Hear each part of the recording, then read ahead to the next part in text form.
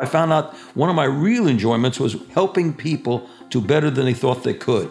And that really took me through, most of my business life. In fact, the sort of mid-career, I recognized why I tried to say, why are you successful? You seem to be doing okay. Why? And I started to look back at that particular humor magazine and having that sort of experience of putting people together, motivating them, and helping them doing better than they thought they could was really a secret for me, and I passed that on to people. Welcome to The Road to Why by the Northern Trust Institute, a show where business owners and entrepreneurs discuss their life's work and explore the intersection of business, family, wealth, and legacy. I'm your host, Eric Chapea, Director of Business Services at Northern Trust.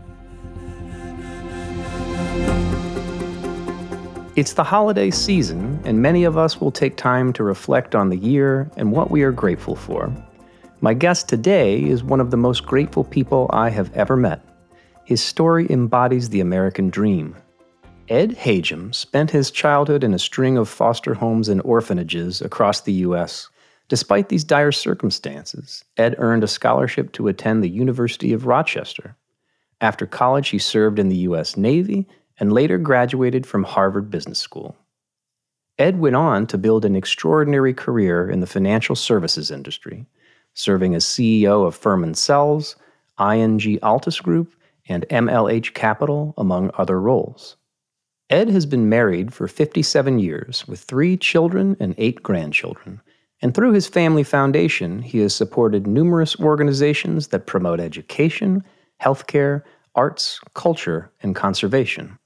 In today's episode, Ed shares his story and life lessons with us, which you can read much more about in 2 books he recently published, The Road Less Traveled and The Island of the 4 Ps, a modern fable about preparing for your future. But first, let's go back to where Ed's story begins, as a 3-year-old in the passenger seat of his father's car driving down Route 66 during the Great Depression. My father and mother got divorced when I was 3 years old. Dad, he was unemployed. He lost everything between 29 and 33, and he was a wealthy man in 29. But anyway, they got divorced, and Mother took me from Los Angeles to St. Louis. My father got visiting rights on Sunday, 1,800 miles away, and $5 a week of alimony and child support. On one of the first Sundays, he drove those 1,800 miles, picked me up, and instead of taking me to a park or to a movie, he got back on Highway 66 and basically kidnapped me and took me to Los Angeles. Told my mother not to look for me, and told me at age 3 that she had passed away or died, and I would never see her again. For 57 years, I believed that lie. That Dad and I, for the first couple of years, he was had become involved in radio and ended up as a communications officer on a merchant ship.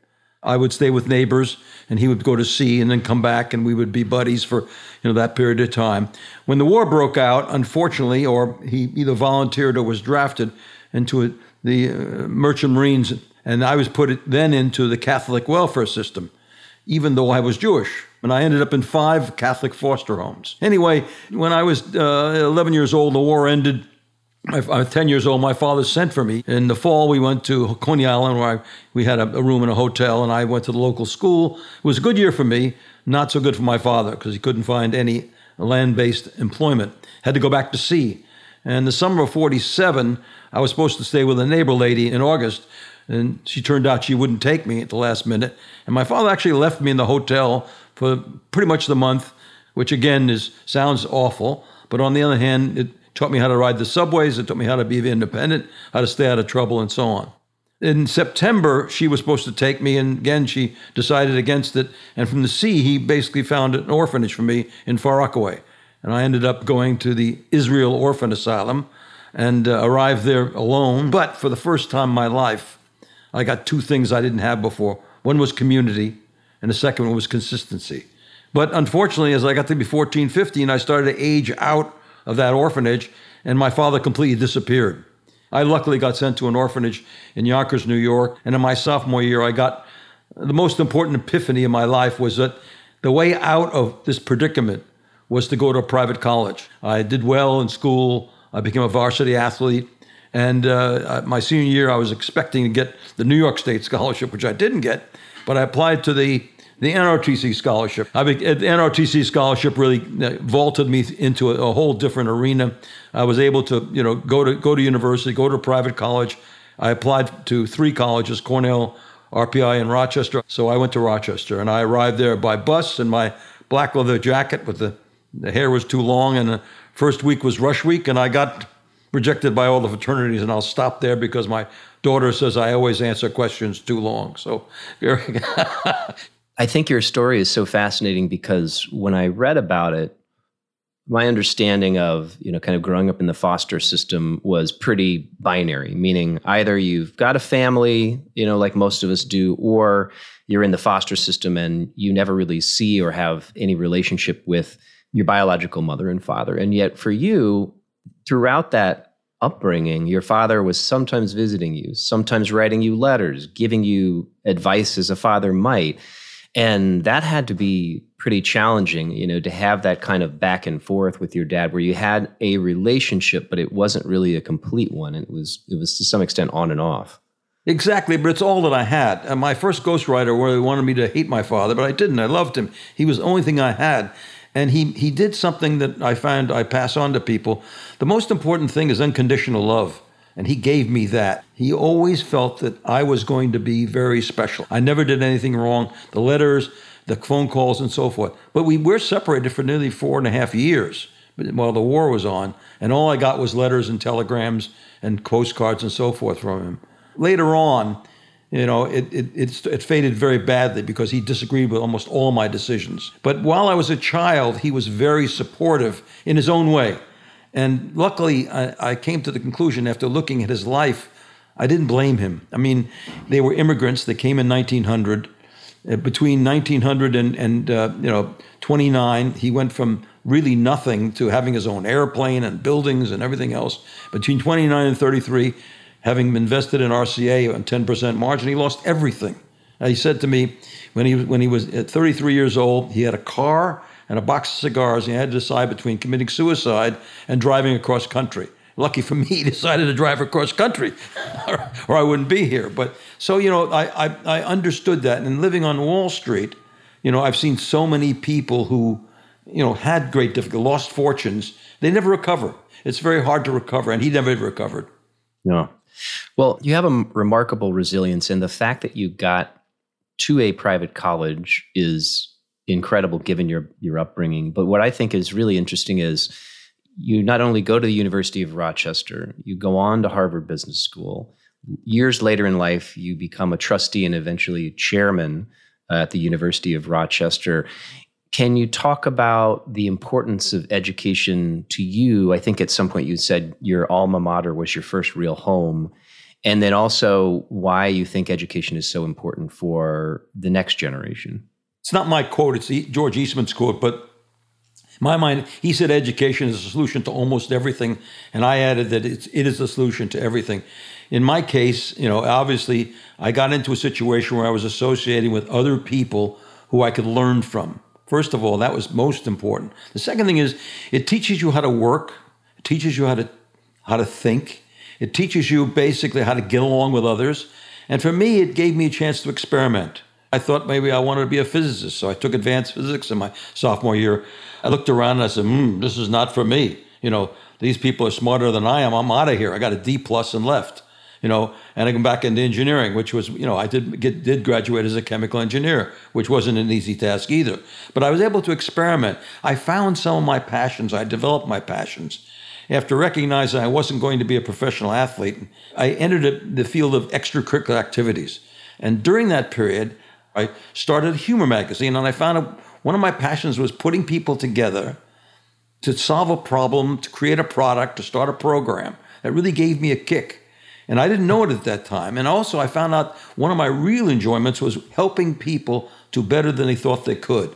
And that really took me through, most of my business life. In fact, the sort of mid-career, I recognized why I tried to say, why are you successful? You seem to be doing okay. Why? And I started to look back at that particular humor magazine and having that sort of experience of putting people together, motivating them and helping them doing better than they thought they could was really a secret for me. And I passed that on to people. But education really is the solution. There is just no two ways about that. And I do believe most of the problems in America could be solved by educating, giving everybody something that they know how to do. After Harvard Business School, Ed found his way to the financial services industry, where over the next several decades he built an extraordinary career. I asked Ed, a child of the Great Depression, what about this industry piqued his interest?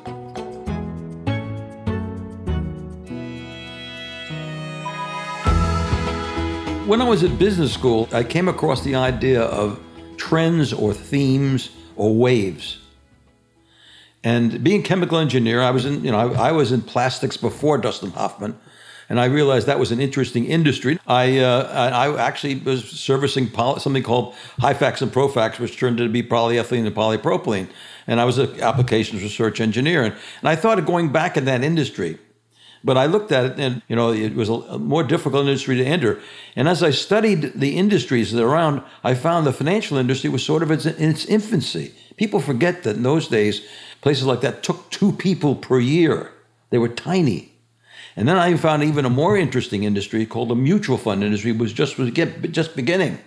I went to a firm called Capital Research, which is now $2 trillion, was then $350 million with 12 employees.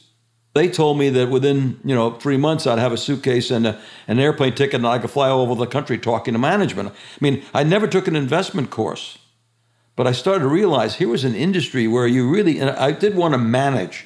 And I figured this would be a chance for me to look at all the industries in the world and be paid for it. And, working as an engineer, I work long, long hours. And here, you wore a suit and you got on an airplane, you flew to San Francisco, and the president picked you up at the airport, and you went to his office, and he bought you lunch. And, I couldn't figure this out, why they would pay you to do that. But I all of a sudden realized the mutual fund business was an interesting place to be. And also, I believed in being contrary. In my class, in business school, everybody went to, the big job was Ford, and then it was Exxon and P&G. And only 2 of us went to the mutual fund industry. And of course, mutual fund industries turned out to be one of the fastest growing industries in the country. But within a very short period of time, I was able to get out and basically talk to everybody and find out whether I wanted to find an industry that I could really get involved with. I wasn't that interested in investments, but then all of a sudden it caught me, and that was luck.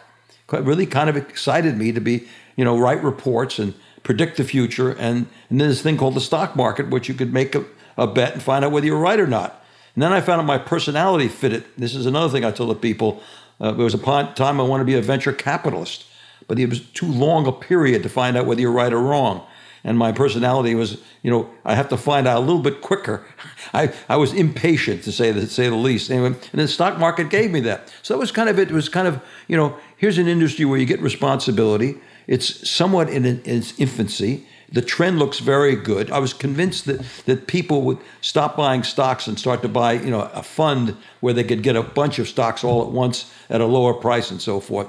So it sort of analyzed that. What I find really fascinating about your career is as you progressed over time, it becomes clear that although you're obviously a smart guy and analytically it was important to understand the industry, you really got excited about and excelled at putting people together, identifying talent, putting someone in a role, and then giving them the opportunity to grow and do things beyond what they thought they were capable. That, to me at least, seems like a key to your success as a business leader. That's exactly. In fact, as you notice, even I was an analyst for 10 years. I quickly, after 3 years of capital research, I asked them to spin me out in my own company because I really enjoyed that whole process of taking people and motivating them and getting them to do things and then watching them happen. Just like I watched myself happen. I got a terrific kick out of that. And I found out a few secrets. One of the things is, and it's cliche, but if you don't worry about who gets the credit, you can accomplish almost anything. And very early in my career, I developed what I call principles. Those are, my 4 Ps. The principles were basically, was if you start to deflect credit, when someone said, Eric says, you've done a great job, Ed. I said, wait a second, Eric. I did the job, but, Mary Sue and Tom were really the real drivers here. Ryan really helped. Without Ryan, we would not have made it. So you get a trifecta experience. First of all, Eric says, this guy really is a good guy. You feel good. And then when Ryan and Mary Sue and Joe find out that you gave them credit, it's a big deal.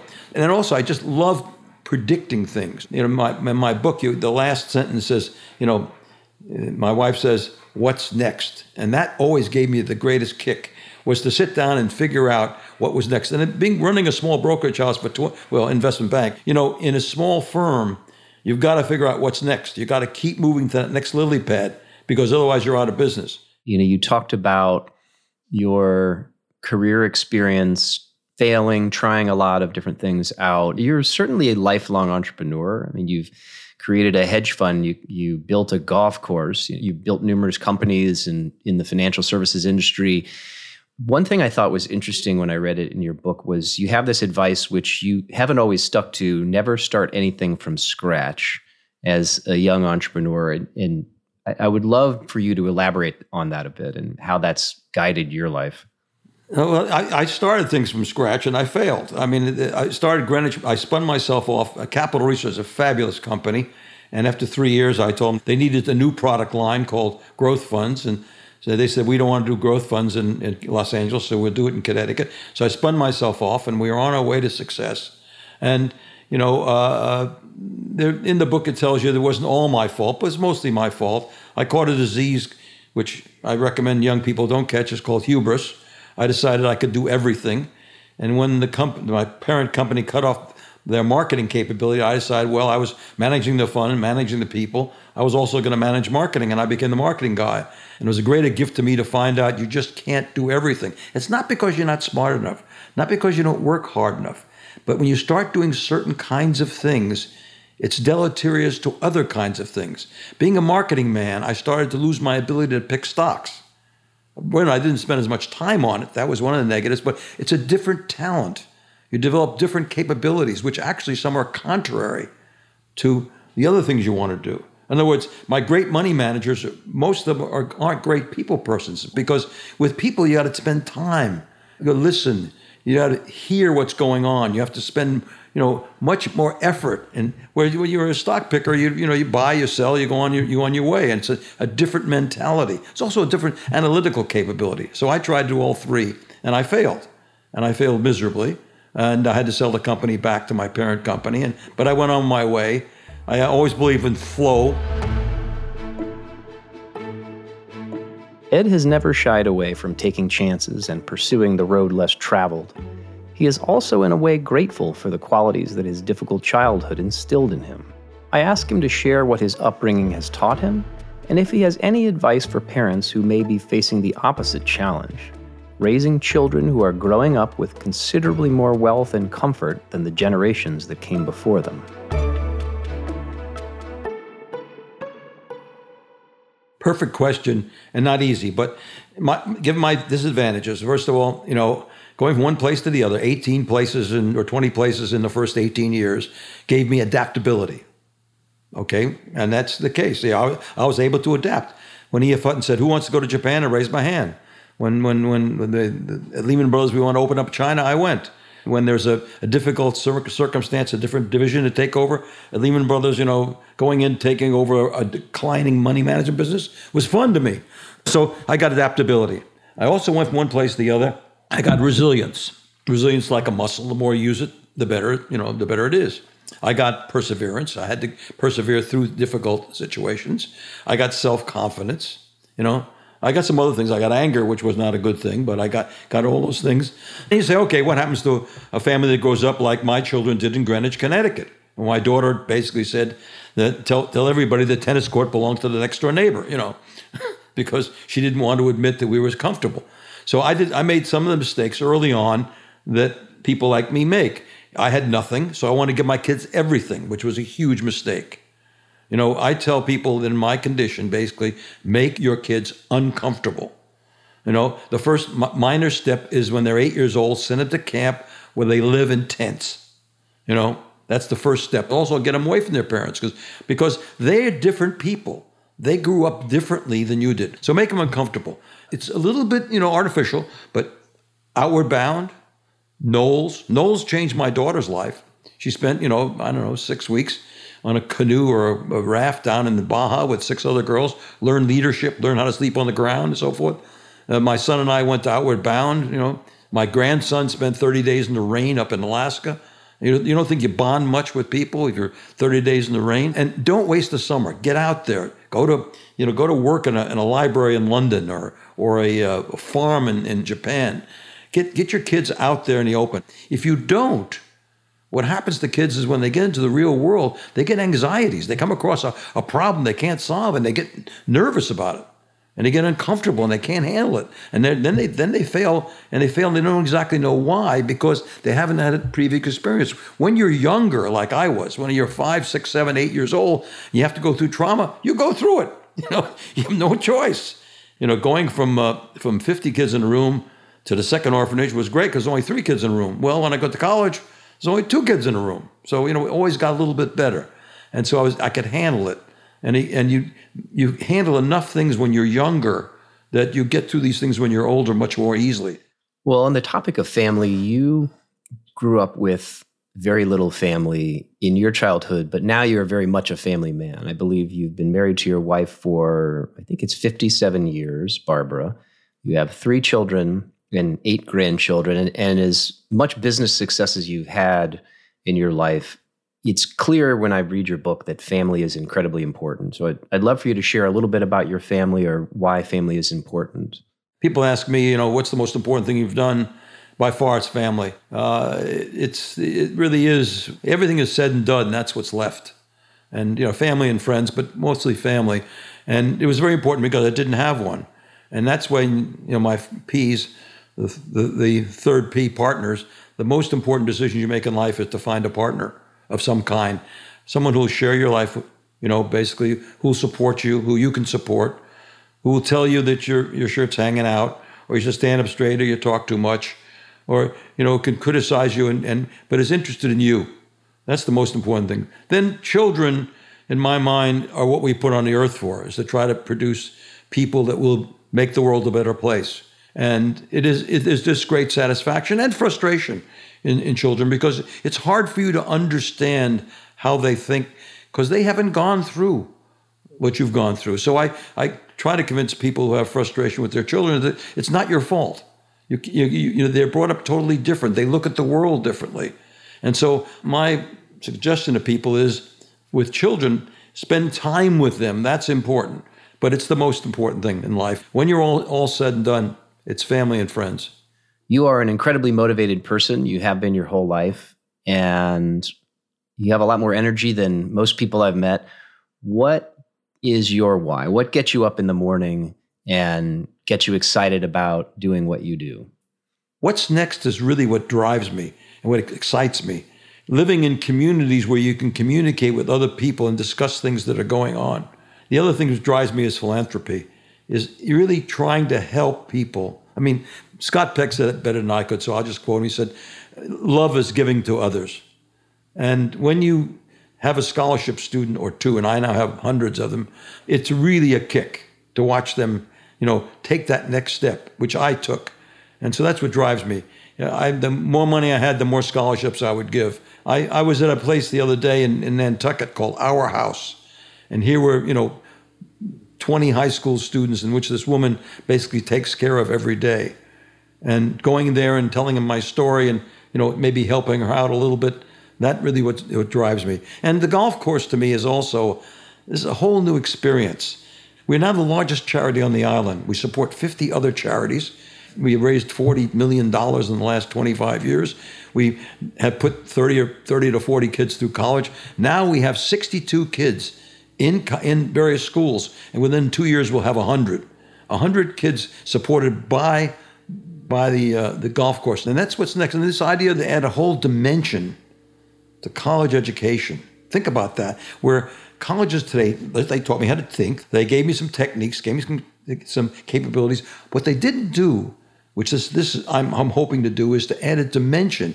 I want you to ask your college students, who are you? And why are you who you are? It's going back to self for a minute. And somewhere between 16 and 18, you sort of recognize, wait a second, I don't know who I am. And I want colleges to say to kids, what are your passions? What are your principles? Who are your partners? What are your plans? And then write it in pencil so you can constantly erase it, make it dynamic. And then when a student goes back at Christmas time, walks into his parents' house and says, they taught me algebra and biology, but they really want to know who I am too. And I want to know who I am and who my good things are, what my capabilities are, my talents, my interests, and my likes. And so I've developed this idea of a life design course, quick and dirty, get it started. And by the time you graduate, you have a plan of some kind. I'm hoping that adds direction to some percentage of kids,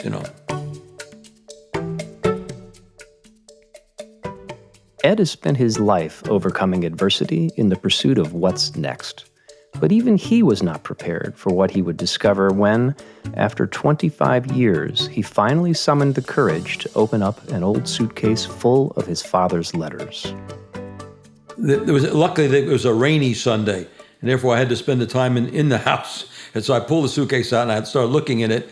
And the letters had a lot of bad memories in it because after, although Father and I were closest when I was a child, as I got older, I started to reject him. And I actually became very unhappy with him at points in time. We had a real falling out when I decided to leave the Navy. He thought that was a huge mistake. Then he decided when I left engineering it was even crazier, take all the money that I had in the world, go to this place called the Harvard Business School. And so we had a falling out. And then the biggest falling out of all was when I married Barbara, who basically he disagreed with. And I found out she looked a little like my mother. And so we had a falling out. So letters had bad things. But as I dug through it, I found a package I didn't recognize. They were yellow and so forth. And I read it. It was correspondence between my mother and my father. And basically, she didn't die. I didn't realize, holy mackerel, she didn't die. So I hired a special investigator, and he went to St. Louis, and he found her, and she turned out to be 81 years old, and she had been married afterwards, had another son, and that's one of the funny things of the whole thing. She called him up and said, Phil, remember that brother you always wanted? Anyway, so we found her, and then we had to decide whether we really wanted to, connect with it, because I had a wife and 3 children, a successful business, a happy man. Why do I want to bring this person in whom my father described as really someone who was terrible? And so, but I decided it was worthwhile. I wrote her a letter and say, I think I'm your son, and if you want to reconnect, call me on this evening. And she did. We went to St. Louis to visit her. She had in her apartment, and I remember ringing the doorbell of the apartment house, and I said, this is your son, 57 years late. Anyway, we spent 12 wonderful years together. She died at 93. And I found out something that was very unique for me. I knew I wasn't all my father, but I didn't know what else I was. Here I found the things, certain parts of my life and certain characteristics I had really came from my mother. I could tell she was my mother right away. First of all, she talked too fast. That was the first thing. She's also bent over slightly like I am. And then later on, I found out she likes to rhyme. I've rhymed all my life. So, there's certain characteristics.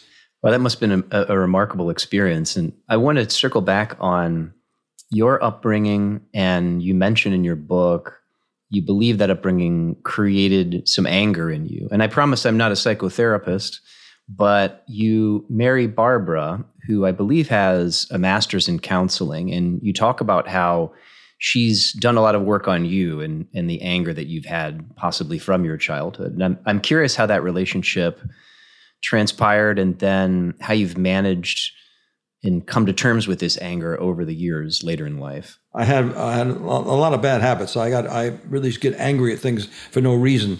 And I started to realize someplace in my 20s that basically I was angry because I looked around as a child and say, why me? Why am I an orphan? Why don't I have a bicycle? Why can't I learn to swim?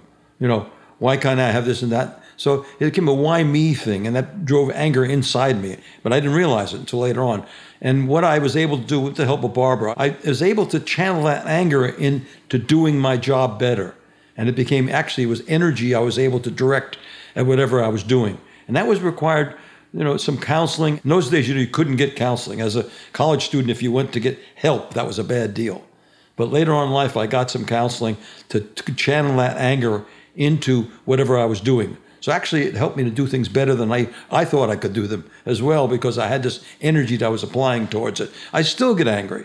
I tell people you have to watch out. Childhood has a huge effect on you. Even today, Sundays in the afternoon, I sometimes, for some reason, get a blue feeling or depressed. And that was because at the orphanage, nobody came on Sunday. Everybody else had visitors, and I didn't have visitors. And so the same thing with anger. Every once in a while, I still get a little angry for no reason, and I catch myself. But it's almost all gone now. I'm getting too old to have anger. I'm too lucky too. I just thought it was such an interesting partnership in that way. Is there anything that I haven't asked that you'd like to talk about, or any questions that we've gone into that you might want to go into some more detail? If we've got a minute, I'd like to tell people that there are 4 realms of life in my mind, and they're very important. It's self, family, work, and community. And the idea to balance those 4 parts will give you a greater chance of being successful.